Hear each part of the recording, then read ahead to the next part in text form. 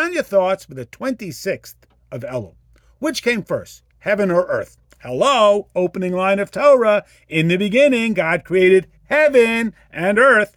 Hello, Genesis 2:4. On the day, Hashem made earth and heaven. Which is primary? Does heaven, the holy, exist to direct and nurture earth, the mundane? Or does earth exist to fulfill the purpose of heaven? Tanya shows us that it is down here in the earthy where heaven's purpose is realized. Do a mitzvah, show heaven on earth.